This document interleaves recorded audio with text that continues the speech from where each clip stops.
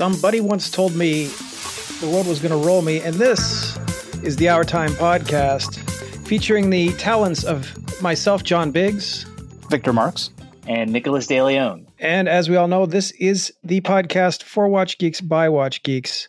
And welcome back to the show. We missed a week. What happened? Well, you are the sharpest tool in the shed. I am the sharpest tool in the shed. I don't know why I had that in my head. I've been singing that out loud as I walk around the house. My children despise me. My children despise me. They may despise you, but to me, you will always be an all-star. A rock star. Get your game on. I don't know what you guys are talking about. You don't even know this. Yeah, well, that's because you're a millennial. Oh, I actually don't know what we're talking about. You don't know anything about. You don't know All Star by Smash Mouth. Oh yeah. Okay, I thought the Shrek song. It's not the Shrek song. It was far better. It was far more important than the Shrek song. It was far more formative. It was formative for all of us, except for you, apparently. I don't even like Shrek. I feel like Shrek is kind of the big. It's not about Shrek. We're not talking about Shrek. There's nothing. Welcome to the first episode of the Shrek podcast. Shrek time. What watch does he wear? Does he wear a watch? Let's see. It's like saying that Mickey Dolenz and the Monkees are about Shrek. Come on. What watch? Just because I'm a believer. Yeah. Anyway, okay. What do we got here? What's going on? We hold on to address. We did miss a week. Life got in the way, folks. We had very busy weeks last week, but we're back. Life got in the way because you are a power lifter. Yeah, you're a power lifter. Apparently. Well, that's a nice segue into our first topic of the week. A lot of big news. The first Bloomberg reported a couple days ago that Apple may be developing a version of the Apple Watch specifically aimed at athletes. Power kind lifters. of picture. Power lifters, extreme sports fellas, the things like, imagine a G-Shock is kind of how they describe it. It'll be rubberized, it'll be ruggedized, which is interesting to me for two reasons. One, I sort of got into watches as I've explained via cycling. I was tracking calories and miles cycled and so on and so forth. And I never particularly thought that the Apple Watch was not robust enough for that type of activity. Like it's fine. I guess you can, like a G-Shock, you could encase it entirely in rubber. You can maybe improve the water resistance. I think the Apple Watch is like 50 meters of water resistance. Don't quote me. I guess I could look it up, but I think it's that. But I guess there are ways to improve it. And the other reason why I have standing to discuss this topic, this week I got my 23andMe results back, and it said I have the genetic variant typically found in powerlifters. So that is my new career. I'm going to become a powerlifter with my ruggedized Apple Watch. We'll see what happens, but I'm feeling quite confident. I mean, I believe in science, as we all do on this podcast, and I believe in 23andMe. Very exciting. So the idea of a rugged Apple Watch. So I don't wear my Apple Watch that much, and I feel bad because it's really expensive. It's an expensive freaking product in step one. So you're basically spending $500 for something that just sits on the side. But I see plenty of people wear them on a daily basis, so people really like them. They do. But I would argue that you can't play like rugby in them. I don't think. I don't know why you would. Yeah. But no, it is definitely not for contact sports, I don't think. I would not wear it while playing rugby or soccer or even baseball for that matter. I don't know why you would, but it doesn't lend itself to that level of activity. So I guess a ruggedized version is a good idea as any, I guess. Here's the problem for me is that Apple has never known for the longest time what this thing is for. They, when they invented it, they started having, you could send drawn on text messages basically to other people in your contacts list wearing your watch. So you could send them your heartbeat, or you could draw, you could draw dick pics and send them dicks and stuff like that. And basically no one knew what this thing was for. And the original 45-minute demo for it, they had people opening and closing garage doors from the watch or shopping eBay on the watch. And it was dumb. No one knew. And they had it for a few years and they figured it out. And they figured out that it was for health tracking. And that's where the heart rate and EKG and the pulse oximeter and all of that came together so that they could tell you how you were physically doing and know how you were physically doing while you were doing exercise activities. Mm-hmm. So the question is it for health or is it for sport, or is it that they see that these two things sort of dovetail, but are now going to cross over, or what? I feel like they're just sort of trying to decide if they want to sell it to people who want to be more healthy, which is the problem that John has because he leaves it off and he doesn't really want to be more healthy. Yeah. But I you know what? I wear a Fitbit right now. So I actually don't I want to be healthy but I wear a Fitbit because it's far more as a watch dude. First off, as a watch dude, I can't wear an Apple Watch and a regular watch at the same time because that makes you a dork. Double wristing is dorky. Yeah. But I can wear like nerd jewelry like the Fitbit and just have it and it just stays on for like 7 days. I charge it every week and I'm good. Yeah, whereas for the Apple Watch, it's an entire investment in terms of it's a commitment to actually wearing an aesthetic commitment. It is. It definitely is. And back when we had offices, back way in the olden days, I was known for wearing my Apple Watch. I will say, I will give, Apple when they really focused on health and wellness. That's when I started cycling. I did lose like 50 pounds being really diligent about cycling and keeping it. What to me, the way it worked was it kind of, you exert yourself for 30 minutes on the bike and you realize you've burned all of like 150 calories. Yeah, a bag of chips. You're like, geez, yeah, that's a bag of chips. So it's like, okay, I can kill myself on the bike for 30 minutes or I can have a bag of chips. And it really makes you question, well, maybe I don't need that bag of chips because it just makes you appreciate the amount of like labor that goes into burning those calories. So I will say, if you give it a shot and you are dedicated, it is useful to track that stuff. I can say personal experience, but you don't, like you said, John, you could also just use a Fitbit, or you could also kind of like mentally be like, maybe I shouldn't have, a million cupcakes a day or whatever, Don't take my cupcakes away. Yeah, don't take anybody's cupcakes. So, well, that's true. Have your cupcakes. There are plenty of people who buy treadmills and buy ellipticals and buy rowing machines and then use them for their God intended purpose as clothes hangers. and I'm guilty of that too. So the beauty of the Apple Watch now is that they hooked it in with Apple Fitness on Apple TV. Right. I'm repeating the word Apple a lot here, and that's their intention, of course. And so when you do their Apple Fitness courses through their Apple Fitness Plus on your Apple TV using your Apple Watch, Apple, it tracks your stats while you're doing the exercise and gives you instructions and gives you feedback, sort of like a Peloton Lite or that rowing machine that John had.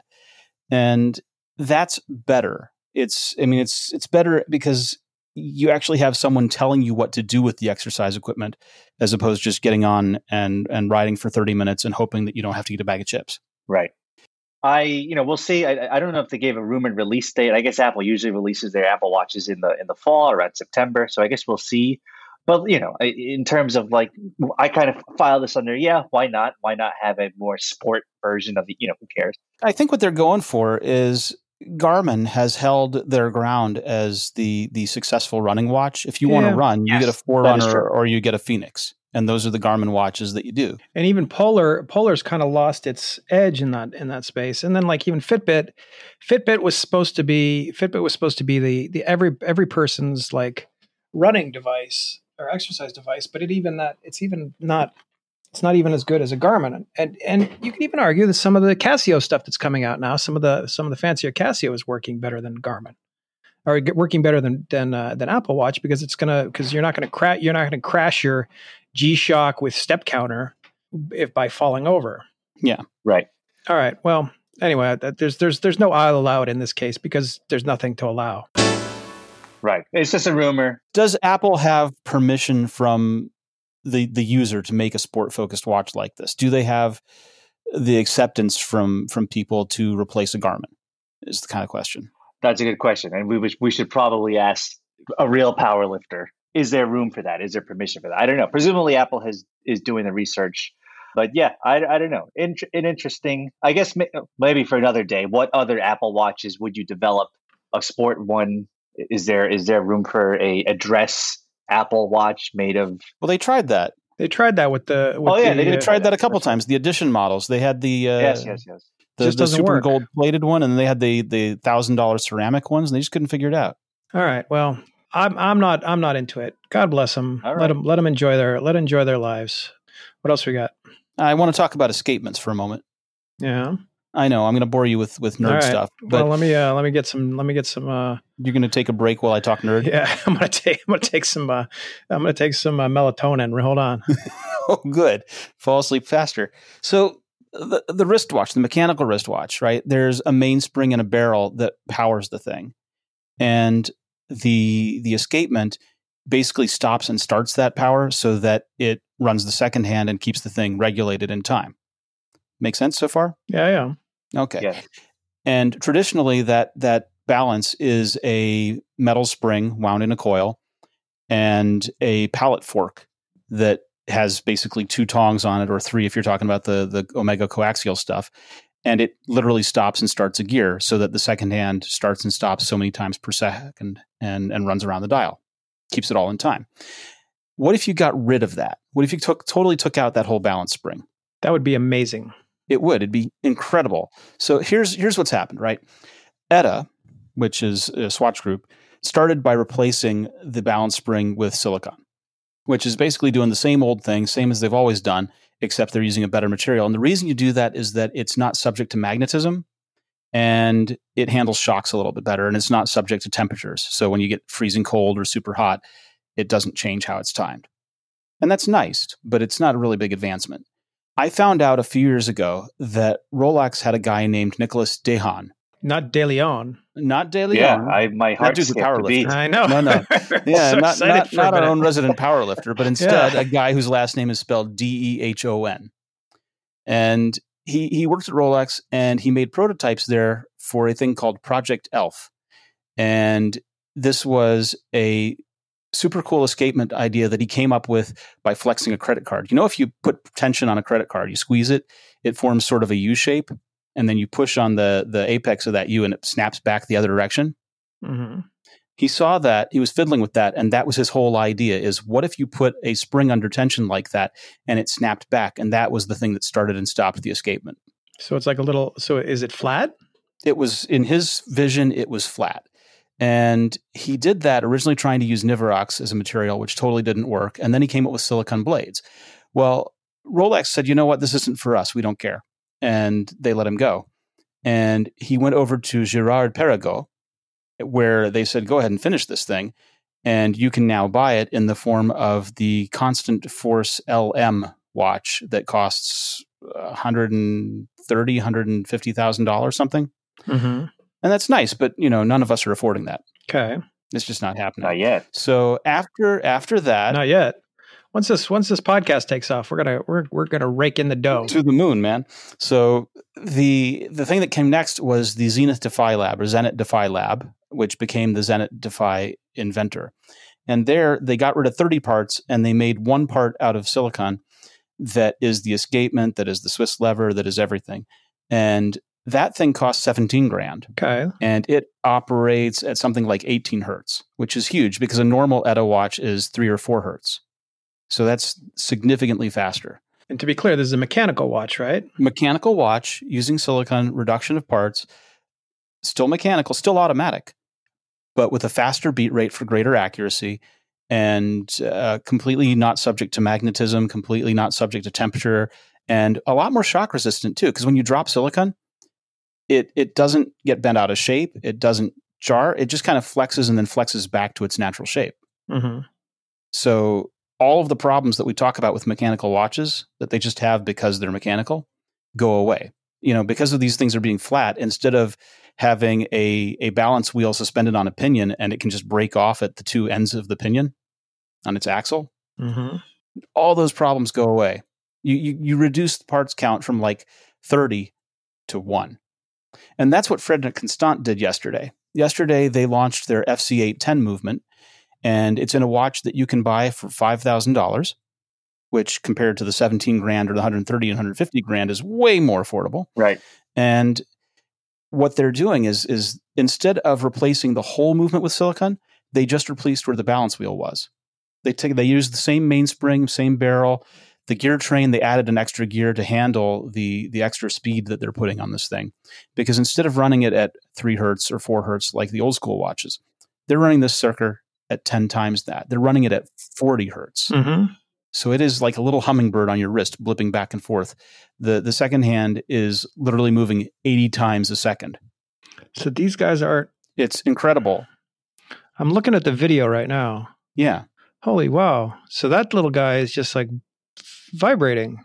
Well, we talk about that, right? The 4 hertz that I was saying is 28,800 vibrations per hour. This thing is 288,000 vibrations per hour. Oh my God. See, we should have just started with this. You should have said, wow, John, I'm about to tell you something that's amazing, and you're going to be completely amazed by it. John, you took your melatonin. It's already done. And instead, I'm half asleep here. Okay. Look at this. This is amazing. It is, isn't it? Nicholas, would you agree that this is amazing? I like it. This is cool. This all happened because Rolex bailed on their project. They gave up. And so everyone else took off, figured out how to do it. They're punks, is all I'm trying to tell you. Yeah. So a standard assortment of the regulator and the hairspring and balance wheel is 28 components. Yeah. And the monolithic regulator, is just 3 components. Yep. Wow. I'm here. I'm here for it. I want to get one of these. Me too. I mean, I think the watch is kind of ugly, but that's a whole different story. Yeah, but first of all, do you appreciate it because it's an incredible achievement and is awesome, or do you only want it because it's pretty to look at? Yeah. And second of all, now that they've got this thing right, Frederic Constant is owned by Citizen Group in Tokyo, but they are based in Switzerland and they run pretty much kind of independent. They have a sister brand, Alpina. And so the question is, will Alpina also get this? Alpina does the more sport watch kind of thing, stainless steel and GMTs and stuff, because it would be super cool if we could get some sport watches with this. Yeah, I want a sport watch. Oh my God. Oh, and it's, yeah. Not magnetic, not subject to temperature, shock resistant, because if you drop it, it just kind of stays in place. And it's a mere $4,700. See, Nicholas, would you buy a $4,700 three-hander with a date wheel with this little hummingbird dingus inside of it? I'm not opposed. You're not opposed. I'm not see opposed. now. but it feels like a fair price for a nice watch. This is an incredible horological achievement. Yeah, they should be proud of this. I mean, I can't think. I've named the 3 other companies that are trying this stuff. Etta kind of gave up just by doing traditional stuff. Rolex bailed on it. GP and Zenit. And you don't usually think of Frederic Constant in the same sentence as Zenit and Girard Perregaux. Yeah, exactly. Frederic Constant is like it's the budget. Yeah, it's a budget thing. But here they are pulling off this technological achievement. I am really excited. Pretty good. I'll allow it. I'm giving it an allow. Woo! This has been the Our Time Podcast. I'm John Biggs. I'm Victor Marks. I'm Nicholas DeLeon. And we will see you next week for some exciting and salty watch discussion. Thanks for listening.